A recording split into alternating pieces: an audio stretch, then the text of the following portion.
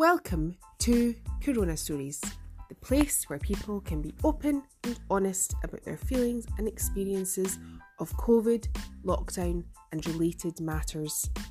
I'm Christine Padgham and I co-host this not-for-profit podcast with my friend Sylvia. If you would like to share your story with us or just have a chat, please get in touch. You can email us at coronastories@protonmail.com, and we also have a Telegram channel called Corona Stories. Please join us there, friends, and thank you for listening.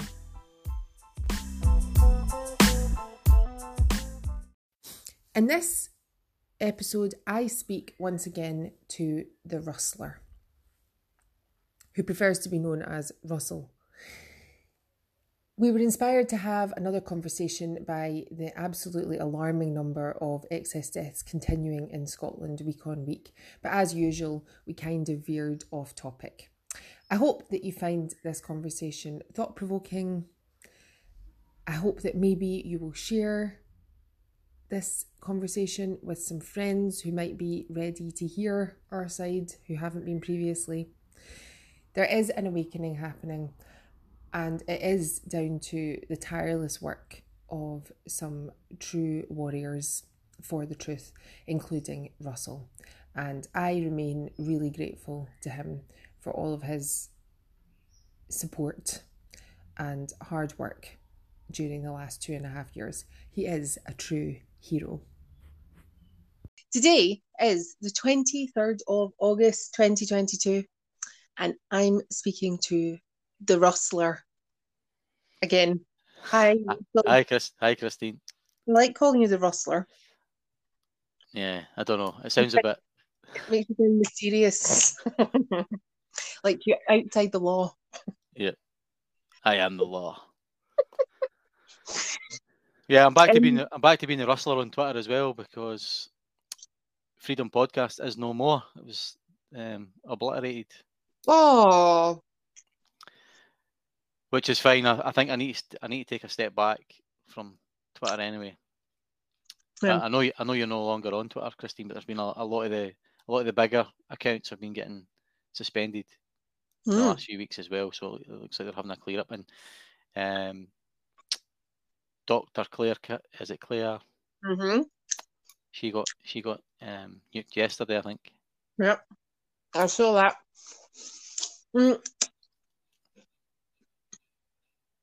Occasionally, I think that things are getting better, but then I see that they're not. It's just getting worse, actually. Yeah, I think there's a risk as well that the more we look into stuff, the darker everything becomes. Mm-hmm. We went on holiday for a couple of weeks, and I took a complete break for all social media, deleted all the apps and stuff like that, and it was wonderful. And it was just back to living a normal life and just focusing on what was in front of me. Mm-hmm. So getting deplatformed wasn't necessarily a bad thing, because it's put my focus back into things in life that should be the most important. And if I'm being honest, I think my work's probably struggled a wee bit in the last while. So yeah, I'm no longer spending as much time looking into stuff as I was. But I've noticed a lot of people saying things like that, and I just think that 2020 was the Corona era has been such an awakening for so many of us. Like, I spent a huge amount of time on it, and I haven't been recently. The reason that I spent such a huge amount of time on it was because I just had so much to learn. Like, my view of the world has completely changed in every sense since 2020. I now realise, looking back, that I didn't understand anything about anything. So the amount of time that I spent on the COVID stuff was a reflection of that, like how much I had to learn. There comes a point, though, where like you realise how evil so many of our structures and institutions are, like profoundly evil. And that's one of the things, like the whole cognitive dissonance thing. Even for me, Christine, like I'm almost at a point now where I'm like, I don't want to see anymore. Like I've seen it enough. Because you've learned, you understand it now. Like you have a deep understanding of it, so you almost don't need to know anymore. Yeah, I mean, before 2020, you put faith in the institutions, and you know, we all thought politicians were sleazy and stuff, but I probably thought they still had the best interests of the country at heart. You know, I've lost a lot of faith in the NHS as well, and you know, if the big theories are correct about who's really running the world, then you know it is a dark place. But I think at the same time as well, we still need to hold people to account for what went wrong. Oh yeah, and it can't just be a war of attrition where people like myself just say, "Oh, fuck this! That's 3 years now. I'm just going back to you know, give me the blue pill. I don't want to know anymore."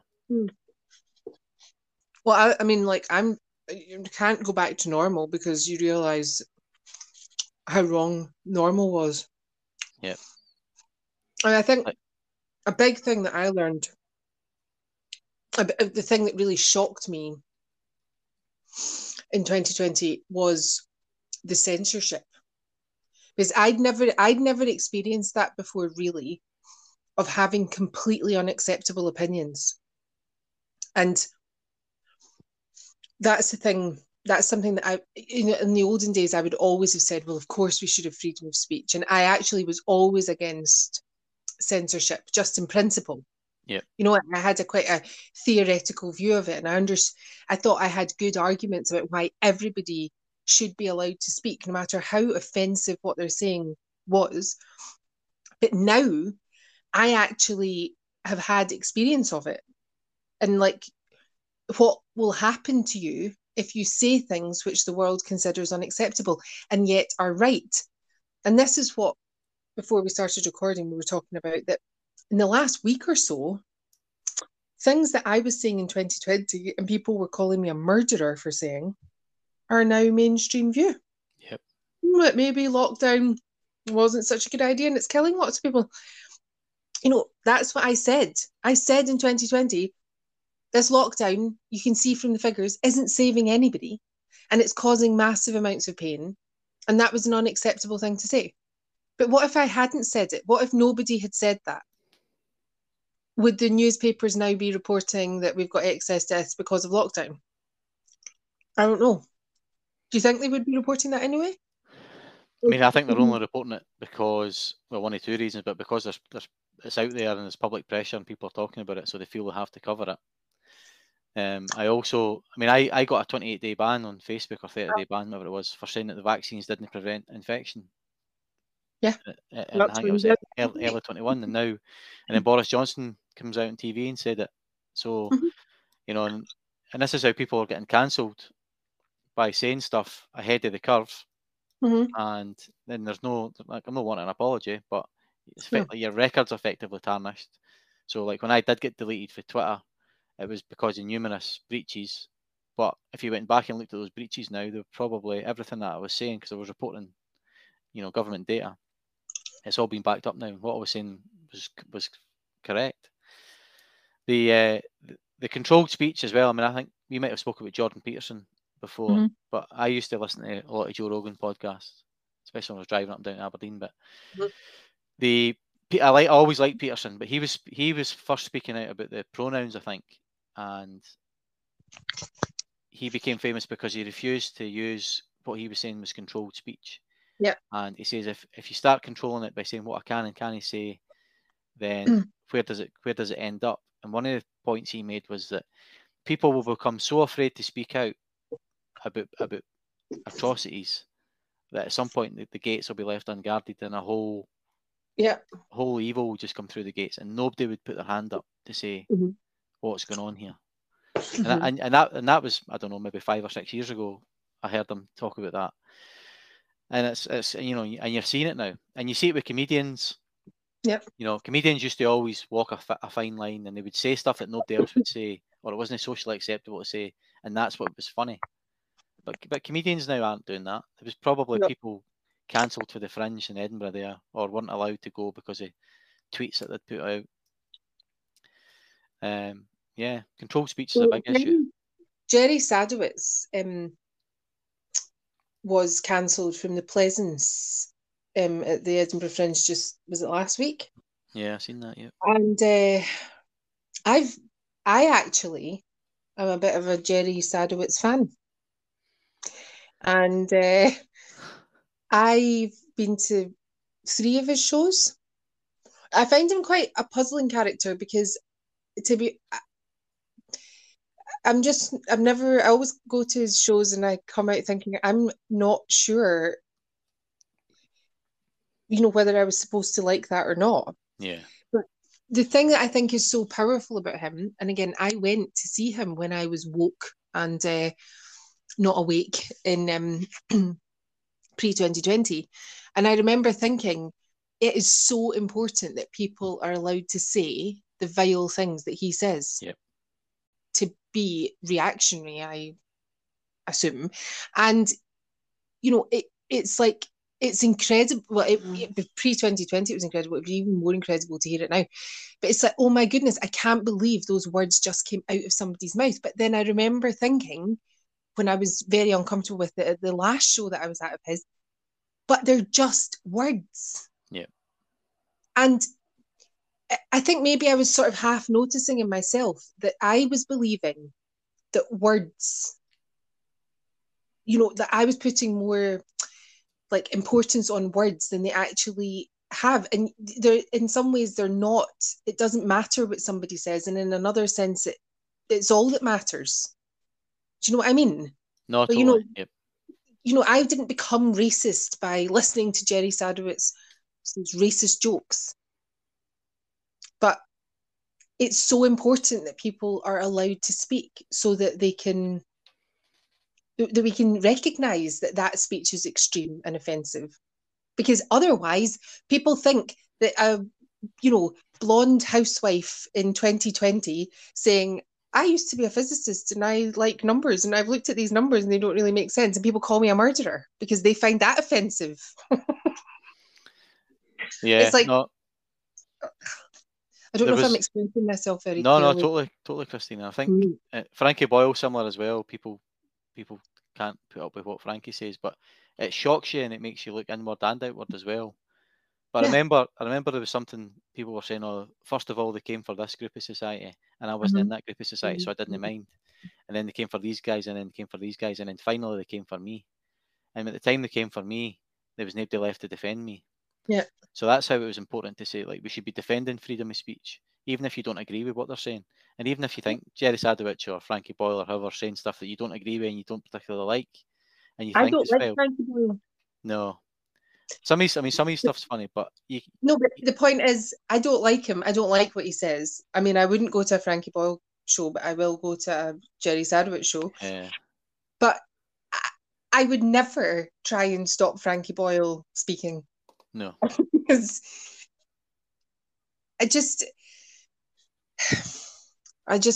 think this freedom of speech thing is so much more important to me now than it used to be, because I've lived it. I've had the experience of people like listening, like putting their own interpretation on what I'm saying without referring to the rest of the context of my character.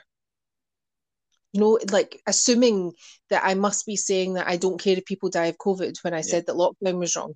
It's like, but you people who know me, my family and my friends, you know that I care that people are dying of COVID. Of course I do. Yep. I mean, it was a very clever game they played to vilify you for speaking out. Yeah. And it did make people, hold their thoughts. And again, that's another thing about the lockdowns and closing and I spoke about this the other day, but closing the pubs, especially, it stopped you meeting up with people. Now, somebody said social media is in place, so people could still say what they wanted to say in social media, but people won't say, like, there's things I'll say in the pub that I wouldn't say in social media because the social media record lasts forever, and I'm putting it on paper effectively. Whereas I'll make throwaway comments in the pub that I wouldn't say on Facebook or Twitter. Yeah. So you deny people the chance to speak. Yeah. And that's also why churches were closed long after nightclubs and restaurants and things, because again, people in church talk. And also people in church are talking about a higher authority than the government.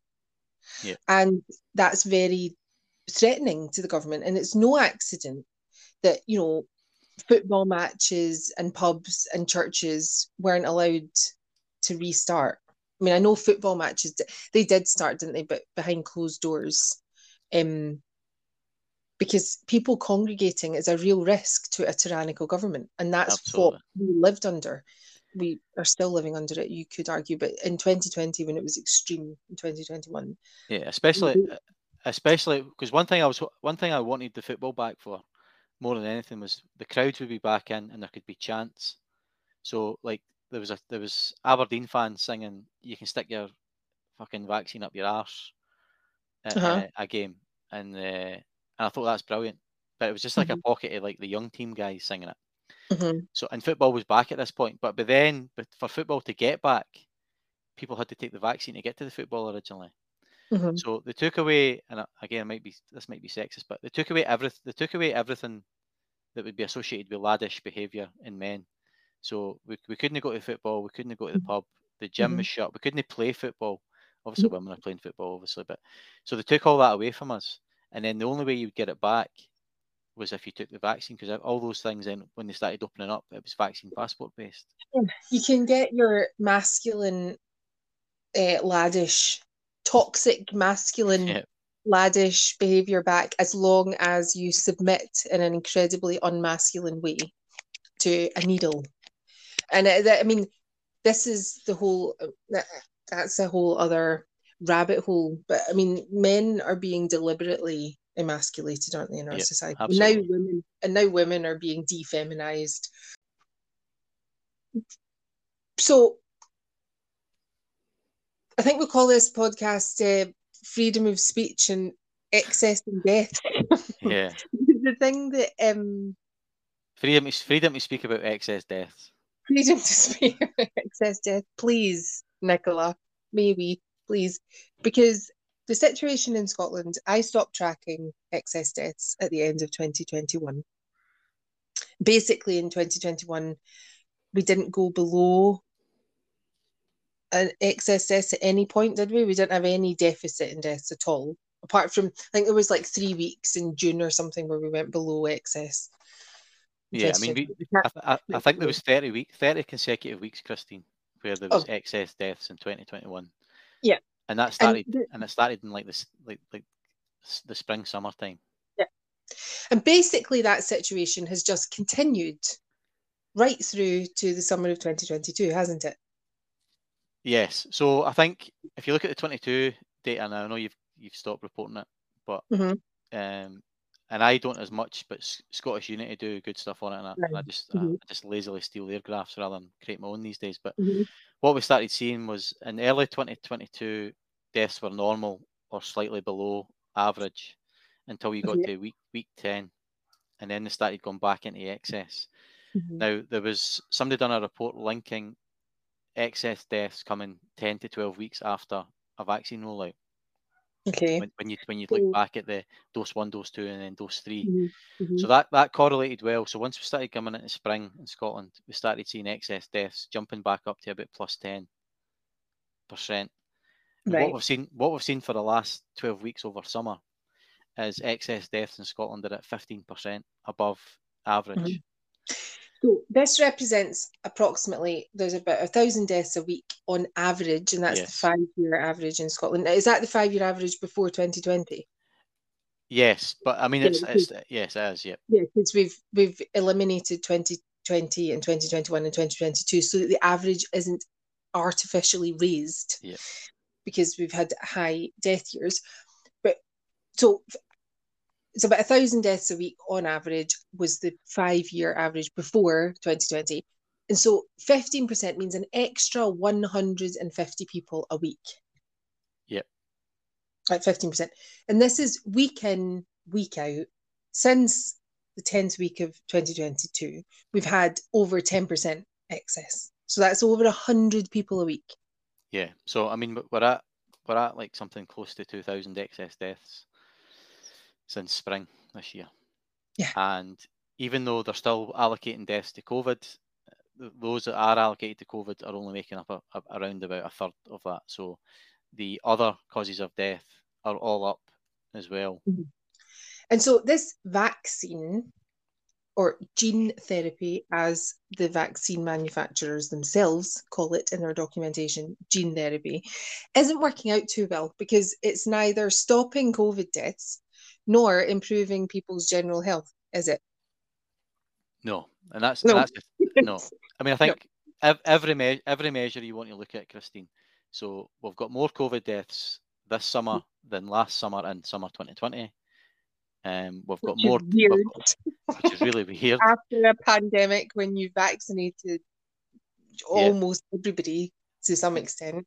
Now, I obviously think that's a lot of that's misattribution anyway, if not all of it. But what you've also got with that then is other causes of deaths are also up. So whereas in 2020, when we spoke about this, especially when you're into Christmas 2021, you've seen all these COVID deaths, but every other cause of death came right down. So the country wasn't really in much of an excess, even though we were reporting thousands of COVID deaths. You were now getting negative deaths to especially Alzheimer's and heart disease, and cancers were down. No, so like I said, COVID deaths are up, all cause deaths are up, and it's in summer. And last year in 2021, we had terrible excess deaths, and we are sitting above that in 2022 at the moment. So when you were doing the data runs in 2021, I think there was 1 week, where we had 30% excess deaths, which represented an extra 300 people dying who wouldn't normally have died. And that interestingly came just a few weeks after the booster rollout in September. Yeah. So I think it was like week 40 or something like that with the crazy number of deaths. That was one of the first things we spoke about when we did the first podcast together.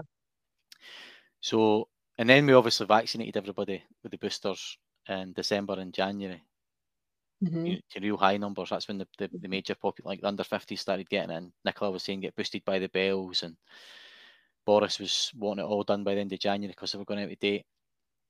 And then what we've seen is 3 months after that, excess deaths start creeping right back up again, and they're not just going up in the over 60s or over 80s; they're across all the age groups. And I think the English data was showing that deaths in teenagers were up by something like 12%. And that's a horrific, flag. That's a real marker that something's not right. And isn't it amazing that all those people who called us murderers for questioning lockdown, they're awfully quiet about these excess teenager deaths? Yeah, I mean, that's a real elephant in the room that nobody can... I mean, if one person dies of COVID, it's one person too many, that we heard before wave 1. Well, if one teenager dies, when teenagers weren't dying of COVID, if one teenager dies too many of some bizarre unknown cause, which is what basically people are claiming these excess deaths are, then that's too many, isn't it? Would we not want to investigate? Absolutely. Why? I mean, I think there's still no healthy death. There's still nobody in Scotland under age 20 died of COVID without there being a pre-existing comorbidity present, or a known one. So if no healthy children or healthy under 20s, whatever we're going to call it, are dying with COVID, you're now giving them a vaccine that's putting them at risk. And the new Moderna Spikevax, I mean, you can't make up that they called it Spikevax. I thought you were joking when you were calling it. I thought you had called it Spikevax. Yeah. And I was like, oh, maybe I was actually, to be honest, I should have had more faith in you. I was thinking, I don't think he should call it Spikevax, because I think that's a little bit, that's just like poking people. I don't really like that he's calling it that. And then I realised that the vaccine's actually called Spikevax. It's like, right, so actually they're trolling us. It's not Rustler that's trolling us. It's unbelievable. So when you look at the approval documents on the government website for that Spikevax, it says in there that that from the study group there was a 1 in 3,500 chance of teenagers or males aged 16 to 24, I think it might have been, basically teenagers getting myocarditis or pericarditis. So 1 in 3,500. Yeah, and that's in their own data. So Oh my I, God. I remember I went to the first vaccine appointment, and the vaccinator, I obviously didn't get vaccinated, but the vaccinator said to me, there's only a 4 in a million chance of you getting a blood clot. Aye, Which well. I thought was odd that she said that rather than 1 in 250,000. I mean, I can quickly do that sum. But to put it in context like that, there's 285 in a million people, kids, would get myocarditis if they took this vaccine. So if there's a million kids in Scotland, 285 of them could get heart inflammation from it. Absolutely horrendous. Just based on their own numbers. Now, Yeah. the And study you know that they eliminate people when people get unwell on their trials. They eliminate them from the trials. Yeah. This is what we've. So the. Yeah. Anyway, And that's go on. so the 1 in 3,500 is in the government's own data. The study that came out for Thailand, which you've probably seen, it was even worse than that. It was 1 in the hundreds. It was happening. I thought it was 1 in 400. Yeah, well, whatever it is, I mean, it's terrifying. And one of the things I'd heard about the myocarditis as well, because I'm not a doctor, but they were saying it would go undetected, and it would only show itself when you had a raised heart rate. So, you're seeing like athletes and people that are training or guys in the gym collapsing, or even going to the football. So maybe just if you're going about your day to day, you wouldn't notice it. But once you start getting elevated heart rates, I think you then became more at risk to getting an adverse response for your heart. So I don't know. I mean, when all the people were collapsing at the football a while back, it kind of got normalised. All that always happens. I've been going to football for probably 30 years now, and I don't remember. I seen a guy collapse outside Pittodrie one day after the game. An old guy. There was a bit of a small riot happening. That guy actually died, but I'd never seen it in the stadium. No. And then all of a sudden, it was every weekend it was happening. I know. And a guy just died last weekend there at the St Johnstone Aberdeen match. Yep. And I don't think we're going to get into that now, but I'm not sure that we can necessarily attribute all of that to the vaccine. And I actually am a wee bit uncomfortable about, the tendency of some people to do that publicly, because I think it is very possible that there's some other cause.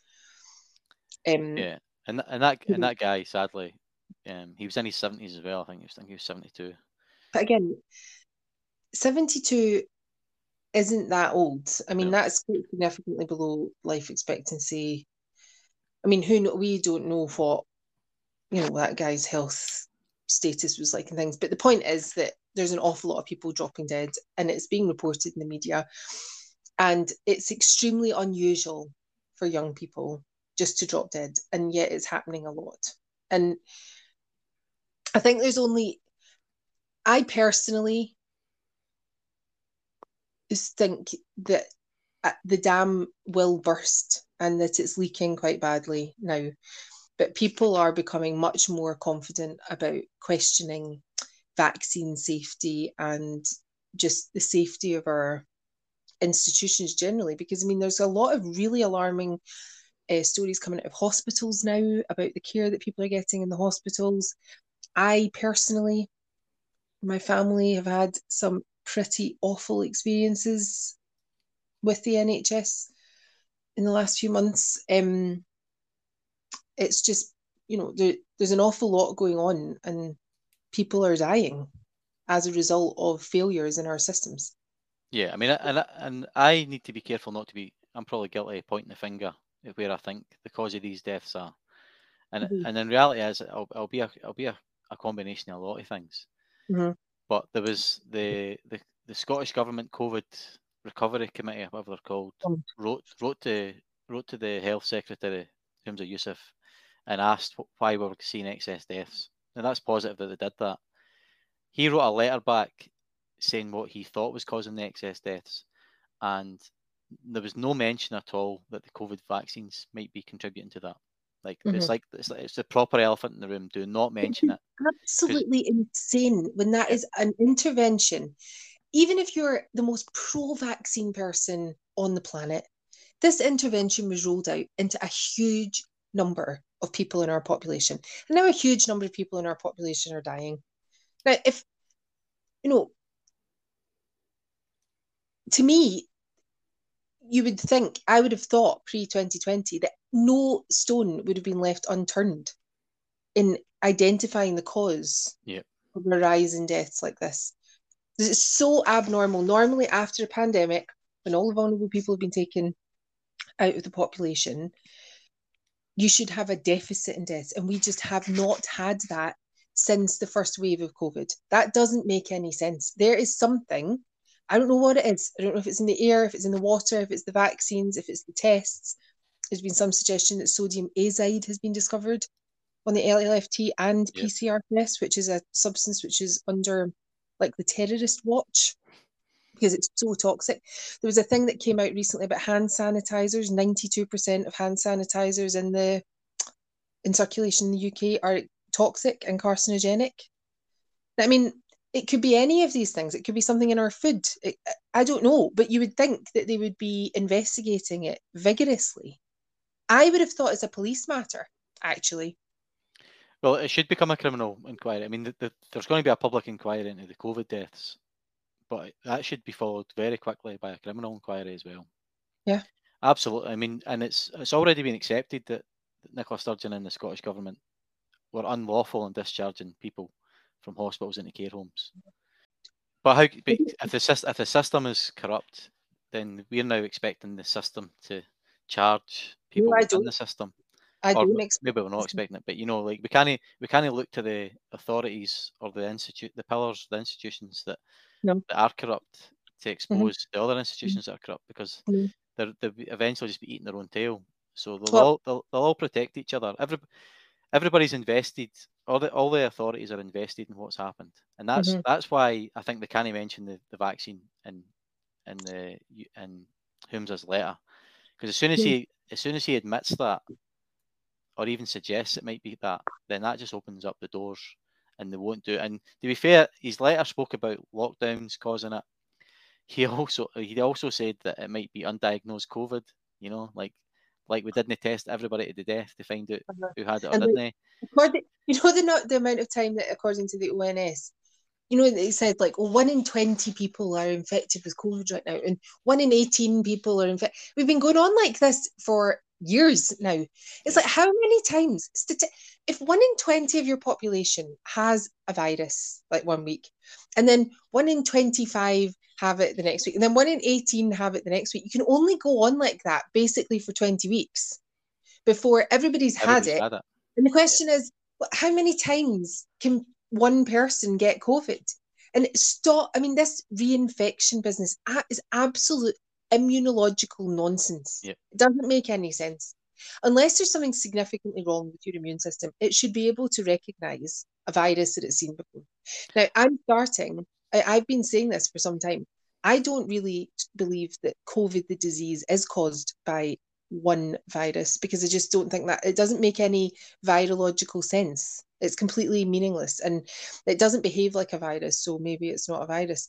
I mean, according to the virus models, which is a whole other rabbit hole, but the whole thing is so absurd. We're still dying of COVID 3 years after it arrived. Give me a break. Come on. I mean, yeah, the entire population would have had it by now. And even if they try to trick us into thinking these variants, I mean, the variants are apparently, 99% similar to the previous variant that went before it. So your body, if the virus was real and you'd had it, your body would deal with it in the same way. I'm sure they've done a test on SARS versus COVID or SARS-CoV-2, and people who'd had SARS had immunity to COVID. Now, that's assuming that even COVID's real. But I mean, my views on COVID is that it's just a collection of other illnesses and viruses that you test positive for by a flawed test. I also then think that was 2020. I also think the reason that the case numbers and deaths went up in 2021, 22 was because of the presence of the vaccine, and I think that's caused people to test positive.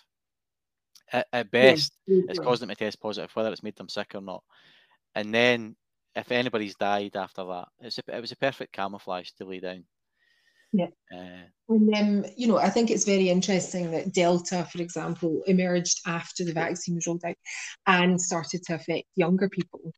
So, I mean, that was when COVID arrived in our house and it hit one of our family members really, really, really badly. Why? Why? We'd been living with COVID for over like a year and a half by that time. So why would it be that a young, fit, and healthy person who never gets sick normally gets hit like a sledgehammer by COVID? It doesn't make any sense. And this whole, the virus has evolved to become more virulent and more severe. I don't buy that. I really, really don't. Unless lockdown and the vaccine put these evolutionary pressures, which was the theory that I've heard before, but I still don't accept that it could evolve to become so much more dangerous for young people. Young people in 2020 were not getting sick with COVID, not in early 2020 in big numbers. So, and now I'm still hearing about people, oh, so-and-so had COVID last week, and oh gosh, really hit him hard. You're like, how? We're 3 years on, and people have had 5 vaccines. I mean, I remember reading ages ago, I'm much more skeptical about a lot of pandemics and epidemics and things, but I remember reading that people, like in my parents' generation, who got exposed to, was it Hong Kong flu in 1957? There was a really bad flu epidemic, and there was a huge number of people died of flu in the January of that year. But apparently that generation who was exposed as children to that flu, I've got my grand's diaries and she's written about it, the number of people who were sick in 1957 with this flu. And it did seem that lots and lots of people, and young people as well, were getting really floored by this disease. But apparently the children of that generation have been much less susceptible to flu generally. And the theory was that, their immunity that they developed during that flu outbreak has remained with them for the rest of their lives, and they've not been as susceptible to flu. Yep. Now, how can that? I don't know if that's right or wrong or it's nonsense. I'm perfectly prepared to accept that that's nonsense research. It certainly doesn't marry very well with what we've observed with COVID, does it? Because, apparently now in 2022, people can get the same virus multiple times, when previously being exposed 50 years ago to something protected you the rest of your life. I mean, absolutely. I mean, I think even if they said that your immunity would only last for a year or two or something, or 5-10 years, you can maybe get on board with that. Or the virus is so clever it camouflages itself, mutates. People have tested positive and been sick 3 times in the last year, and they've had a vaccine 3 times in the last year. I mean,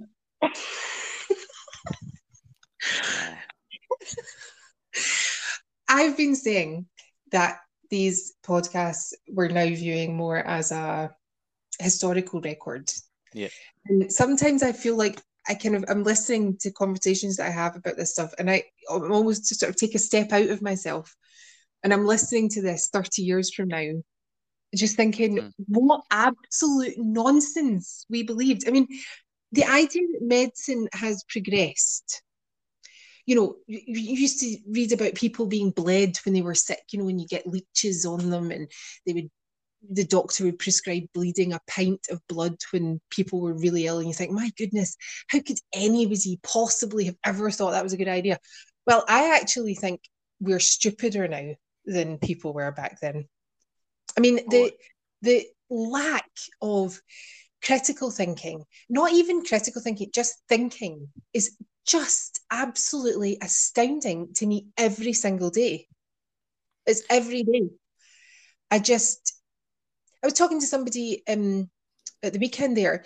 We're talking about masks again in church, and somebody had taken their mask off, and this was a cause for a celebration. And then the person I was speaking to was like, yes, but I mean, some people who are having radiotherapy and chemotherapy, they have to be very careful, because if they catch COVID, then their treatment gets delayed. just like, what? I mean, I know that this happens, but how could you ethically or even logically justify at this point stopping if you believe that cancer treatment works, right? How could you possibly stop somebody having a treatment because they tested positive for this ubiquitous virus using your absolute bullshit tests? I mean, and people are using this. They're saying things like this, and they're not saying to me in the same sentence, isn't that just vile and despicable? They're talking about it like it's a normal reality. That is how insane we have actually become as a society. Oh, I'm sorry, you've got cancer and you need radiotherapy, but we're not going to give you it this week, even though we're telling you it'll save your life because you've been stupid enough to catch a virus because you didn't wear a mask to church on Sunday. I mean, that's even worse than them denying IVF treatment to the unvaccinated people. Oh yeah, I mean, unvaccinated women. I just can't believe that there are people who are so vulnerable with cancer and other conditions as well who are being denied treatment because they've tested positive for this ridiculous virus using this ridiculous test after everybody's been vaccinated on the understanding that it would take it back to normal. Yeah, I mean, I think there'll be thousands of really good people working in the NHS, and they'll probably see what we see, but they'll just transfer responsibility up the chain and think, well, we're just doing what we're told, like soldiers. Yeah. And it's executives that are making the decision, and the boards. Mm-hmm. Emma Kenny, when she was on this podcast, said something which really, I don't know, the imagery of it really stuck with me, but she said, it's me that has to take my last breath. And it's me that has to live with how I've conducted myself. And I just think, you can say, well, it's NHS policy that will delay treatment.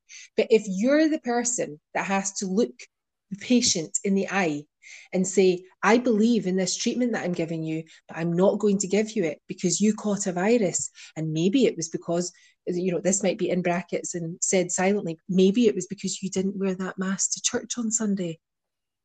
I mean that's uncivilized. It's not the NHS chief executive that's doing that to the patient. It's the person who is saying those words to the patient. And that person is going to have to live with themselves until their last breath. And the fact is that more and more people are coming to see this situation the way that I do. And eventually, everybody will see it the way I do, because this is the only logical position to take on it. Yeah, I mean, they must feel the pressure for losing their jobs. Yeah, the whole group think coming in and not being the one to be seen to be a crazy person speaking out. But God, you think by now more would have done so. I was going to talk about the flu vaccine as well. We got the invitations came out yesterday. Consent form rather came out yesterday, so they were sent back. My wife said that's the quickest you've ever filled in a form for a school. Yeah, I was like, yep. And my concern about all this COVID stuff was that not only was it bad enough in its own right, but it would lead to a lowering of standards generally, medical ethical standards. Yep. And the flu vaccine leaflet I saw on your Telegram channel about it, I don't quite know what you're going to say, but it looks like that's happened with the flu vaccine. So what was on your form? Well, the consent form doesn't tell you anything at all. It's just basically just you consent to your child getting the flu vaccine. Now, to be fair to the school, and I don't know if this is because of me, but last year we got the form and we didn't get the booklet at all. And I wrote to the school and said, you can't just send a form out with no information. And the head teacher directed me to the online booklet, and that's fine. Like obviously I'm capable of finding that, but most people wouldn't. But this year they did send the booklet out, which is an improvement. But the booklet still doesn't tell you the name of the vaccine, and then it obviously doesn't tell you the content of the vaccine, and it doesn't give a full list of side effects. It also isn't clear that the nasal vaccine is live. Yep. So, and that wasn't clear in the documents. And hey, hi, Christine. Nasal vaccine is live. Yeah, so the flu vaccine is live. So the kids were supposed to get kept away from immunocompromised people 2 weeks because there was a chance that they could get it. And I don't think they're making that clear either. No. And obviously we pick our kids up from school, but there's lots of grandparents there picking their kids up. Yeah. And I often wondered, I think there's a clear link between the flu vaccines and increased COVID cases. What the first set of COVID? Yeah. And this the flu vaccine, the quadrivalent, the 4-strain flu vaccine was brand new in 2018, I think. And 2018 was just happened to be a terrible flu death year. And I was reading a report the other day that the vaccine rollout for kids in Scotland got delayed in 2019. It was supposed to be September, but it didn't happen until November, December time. I don't remember that. But is there a link there then that given that vaccine out late somehow led to people testing positive for COVID in February, March the next year? I don't know, 2020. Well, I mean, I've seen that theory sported around a couple of places, and I don't think it seems unreasonable, because was it not the case, I might just be making this up, but there were certain places that didn't have a lot of COVID in 2020, like early 2020, and apparently they were places where the quadrivalent vaccine had not been rolled out. Right, okay, well, that's interesting. That would make sense as well. Like, for example, it'd be interesting to know, what about Australia? Yeah. They were going into winter when we were having our first wave of COVID, but had they had the quadrivalent vaccine, previous winter, had that winter been too far back, that vaccine had been too far back to cause the problem with COVID? I don't know. But yeah, interesting to look at. It is an interesting question to ask, but actually, the flu vaccine is one of the things that I'm now very cross about, because I've taken the flu vaccine for years because I've got asthma. And this is the first, I didn't actually take it on the advice of a respiratory consultant in 2020. And I don't think I've ever been healthier since I stopped taking the flu vaccine. And then I've done a bit of reading into the flu vaccine, and it's all out there. You don't have to even, the Cochrane review, was it from 2018? Basically, this is an NHS recognised review. It basically says this vaccine is completely useless and it should be discontinued. And one of the things that it said is it makes you really susceptible to other viruses. Now, if I'd known that, there is no way I would have taken those vaccines, and I would never have given them to my children, because I used to give them to my children, which is something that I'm really actually quite ashamed of now. But I just can't believe how long I've been hoodwinked into taking this stupid vaccine that's probably made me more ill during the winter. I mean, worse for my asthma, because every time I get a cold, my asthma flares up. And it can take months to settle back down again. Yeah, one of my friends who plays football semi-professionally, he's asthma, and he took the COVID, he took the flu vaccine 5 years ago, and he was proper sick for a week afterwards. And he got it because he was like, I don't know, at the time he was maybe 28 or something, but he was saying that he was eligible because he had asthma, but he never took it again. He never took it again afterwards because he was proper in his bed sick for a week after. Yeah. Well, he basically had the flu.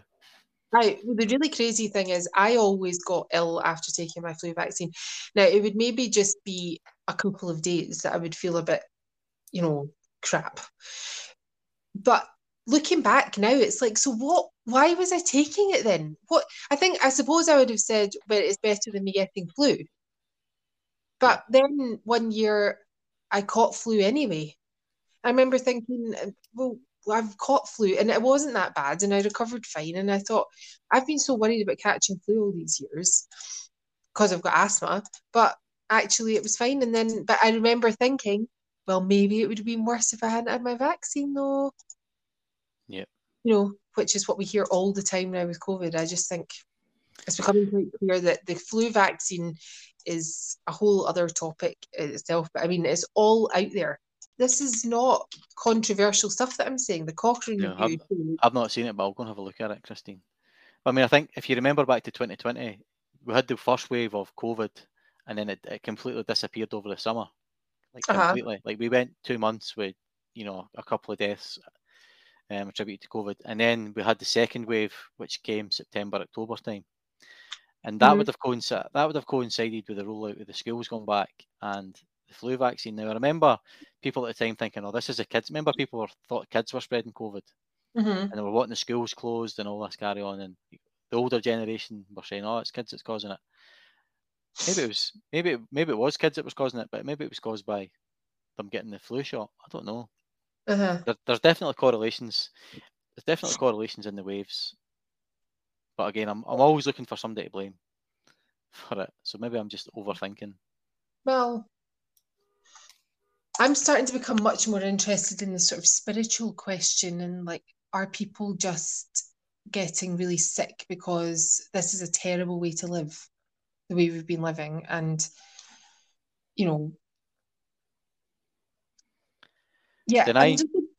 denying people human contact as well was a terrible thing. I mean, we don't know. The only data that we have on stuff like that is from prisoners in solitary confinement. Now, solitary confinement in a prison is a poor comparison, you might say, with lockdown and people staying in their houses. But the fact is, we just don't know what the long-term health effects of that will have been. And I know myself how distressing I found it, having to stay in my house all the time. And, I now think that, a spiritual sickness, an emotional sickness will manifest itself in physical symptoms. And I wonder if that's a lot of what we're seeing now as well. Well, I think two things there. One, loneliness is one of the biggest killers in the aged as well. But the whole logic about if you think you're going to get sick, you'll get sick. Yeah. So if people are terrified, if people have been terrified for 2 years, it's easy to make fun of people, but people have genuinely been terrified. Yeah. They've probably manifested a sickness in themselves by worrying about getting sick. Now, I'll tell a very quick story. We went out for lunch yesterday, and I overheard a group of women at a table next to us who were probably in their late 50s. And one of the women was telling a story how she caught COVID recently, and she thought it was after she'd went into Edinburgh to attend a fringe event, but she was saying she'd wore a mask on the train, she wore a mask at the event, and she's like, but I'd had my vaccine, but it hadn't been 2 weeks since I'd had my booster, so it hadn't gave me time for my body to for the booster to work. She was making excuses for the booster not having stopped her getting COVID. So she'd obviously she caught COVID within 2 weeks of having her booster. I was eavesdropping. I shouldn't have been, but I was just flabbergasted that that's the mentality of people. She thinks she's caught it with somebody off her train, but she's not even going to consider the fact that it might have been the vaccine that's caused her to test positive and get sick. Yeah. But she was saying she tested before she went because she'd had a backlog of tests that she'd kept, and she was wearing her mask. So these people are obviously terrified, and they're still holding themselves to the rules that aren't mandatory anymore, but they're still doing them. And then she gets sick. Now I imagine she's had that was probably her 4th vaccine at the time, and she's got sick again. People just won't look. No, they can't get their heads around it. I could give you so many examples of people who've approached me because they know what I've been doing and stuff, and it's like they don't understand that I'm saying this vaccine doesn't prevent infection, because they'll come and they'll argue for the COVID vaccine, saying, but we need to protect people from COVID. I'm like, I'm not disagreeing with that. But the way that you protect people from COVID is not by giving them a vaccine that doesn't work. That's my point. But it's like they hear the word vaccine and they literally cannot dissociate it from prevents infection. And that's because that's what vaccines did for decades and decades. That's what people have believed. A vaccine prevents infection. Then the flu vaccine came along and it kind of blurred the lines there a wee bit. And now with the COVID vaccines, they're saying openly now, it doesn't prevent infection. Well, that's not a vaccine then, is it? You're fundamentally altering how people understand the word vaccine. And people are quick to make an excuse like that for it. Say, you're an idiot. It doesn't stop. It doesn't stop infection, or it doesn't work 100%. No vaccine is 100%. But it's like, is it 0%, mate? Because it's pretty crap. The measles vaccine was 100%. Because you got your child the measles vaccine and they wouldn't get measles. And the smallpox vaccine was supposed to be 100%. And, the polio vaccine was presented to me as 100%. Your child is not going to get polio. Of course, my children, let's face it, we're not going to get polio anyway. So I'm not quite sure why I thought I should be getting them a polio vaccine. But anyway, they're now profoundly altering how people understand the word vaccine. And I think that in itself is extremely sinister. I'm just looking up the Cochrane Library here. I'm in front of my computer. Right, this is the Cochrane Library, trusted evidence, informed decisions, better health. I can't find the trial, the sort of review of all the flu vaccines that I had read before. But anyone can go on this website. I'm just looking, vaccines for preventing influenza in people with asthma, right? So that's me. And the abstract background, influenza vaccination is recommended for asthmatic patients, as observational studies have shown that influenza infection can be associated with asthma exacerbations.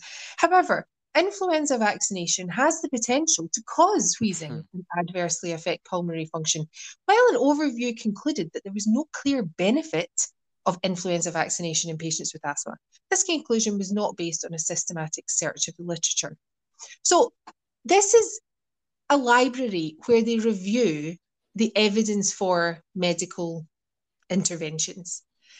If I had been told that in 2013, that's now 9 years ago, 9.5 years ago, this had been published and it says this vaccination has the potential to cause wheezing and adversely affect pulmonary function, I would not have taken that vaccine.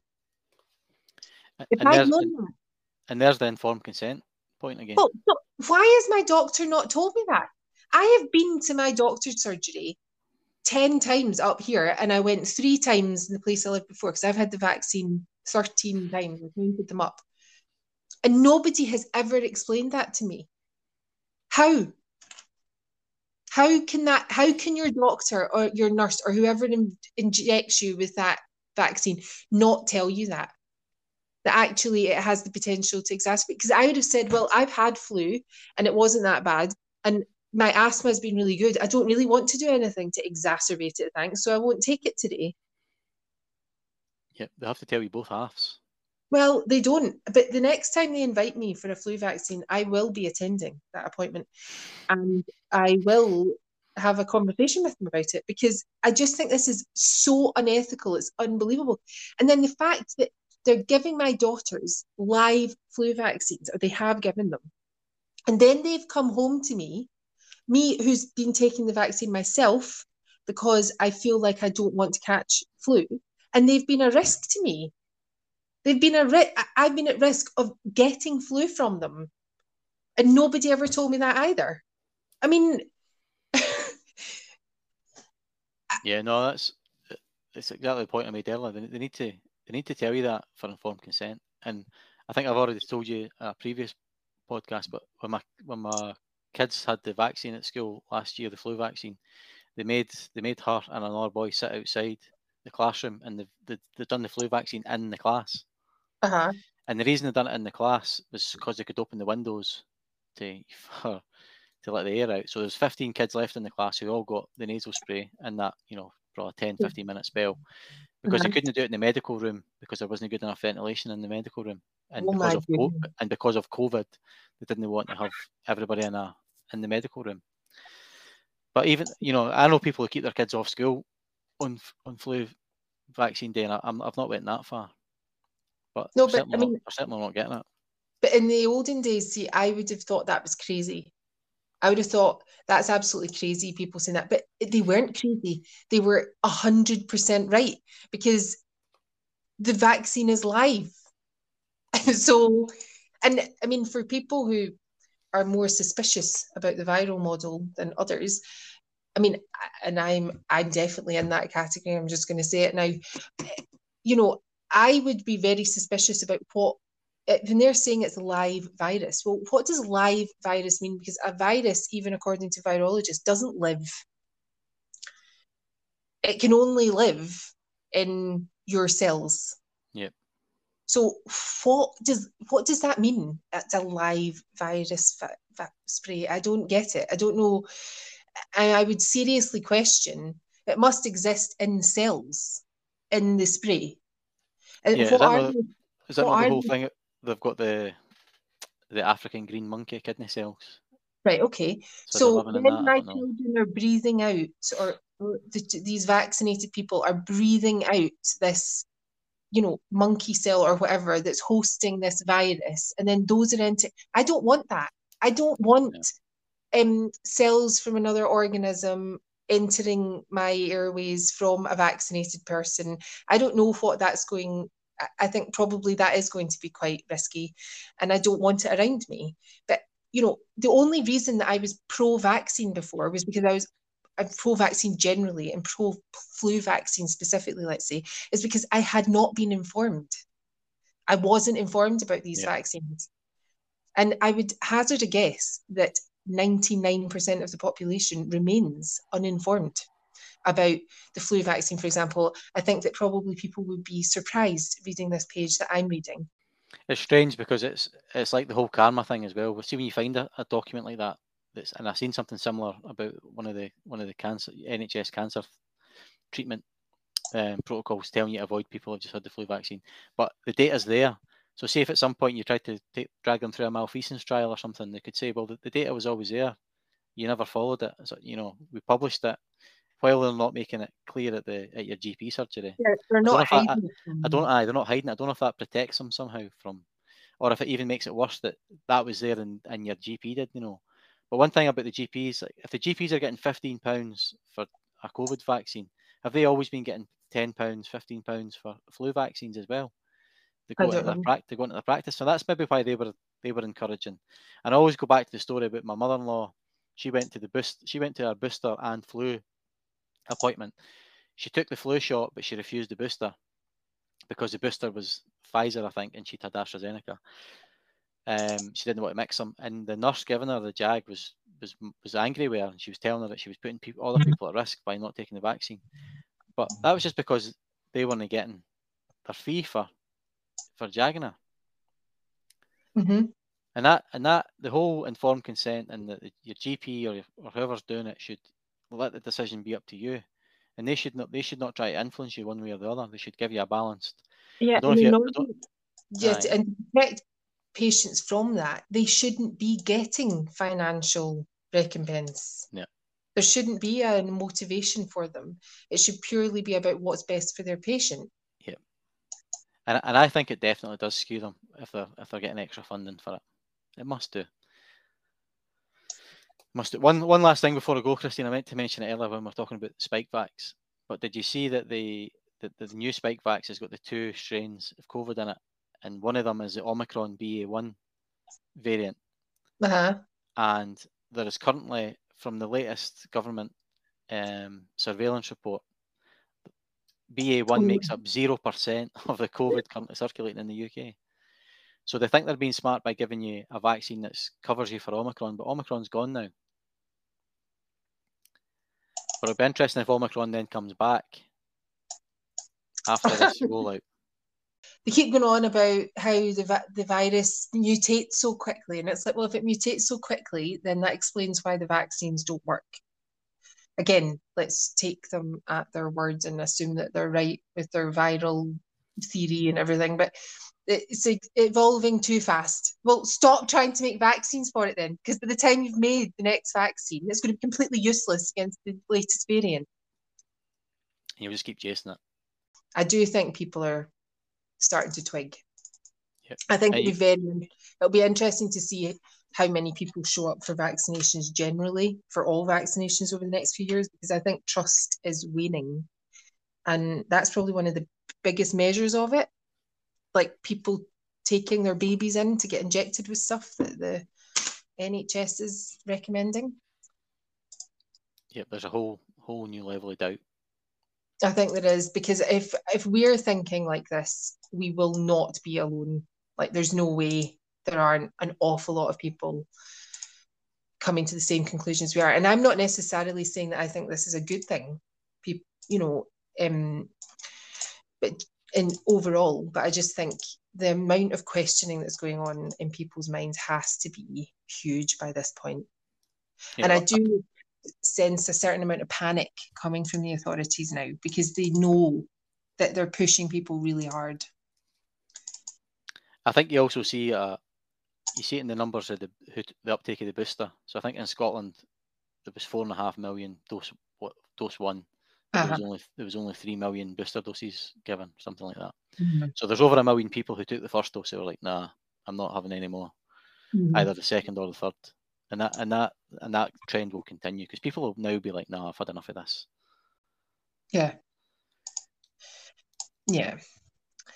I think that there'll be a lot of there's a lot of unusual thinking happening in people's minds now. New types of thinking. And once people start to lose trust in institutions, it's actually very difficult for the institutions to get it back. Yep. You know, something really big has to happen to bring people back round. And I don't think that the NHS has it in it. I think the next few years are going to be very interesting, because our public health landscape and our healthcare provision is going to look very different, I think. Well, one of my original theories in 2020 was that the NHS would eventually be privatised, and that they would use they would use its failings in being able to cope with the pandemic as a reason or a justification to privatise it.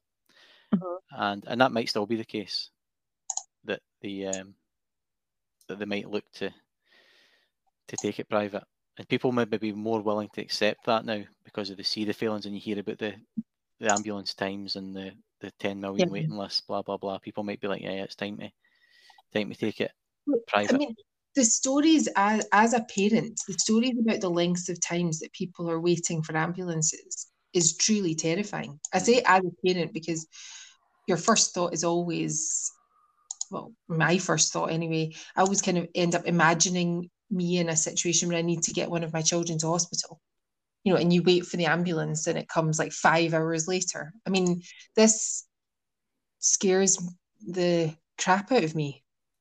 Yep. And that's the sort of thing that I'm not used to. I'm used to thinking, well, you know, if one of my children gets injured, the system will work and they'll get help. But I'm not nearly so confident about that anymore. And that's frightening. And I've seen quite a lot of behaviour from healthcare professionals that really troubles me, like really troubles me.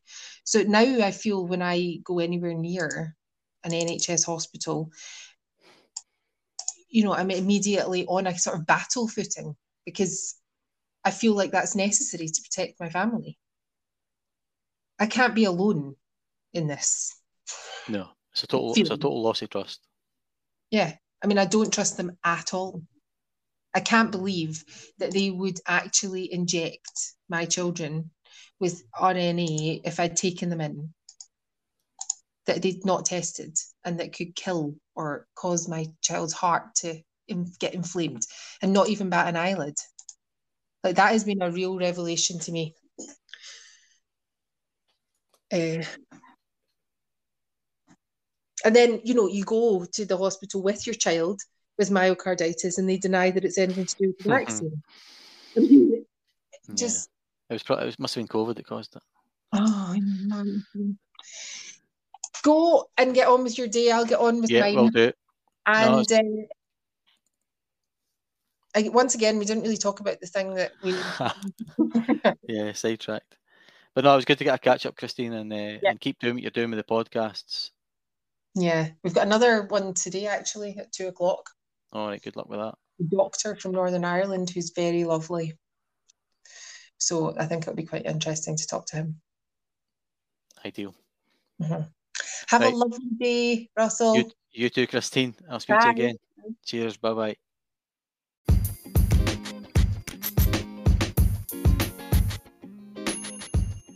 Thank you so much for listening, and you'll hear from us again soon.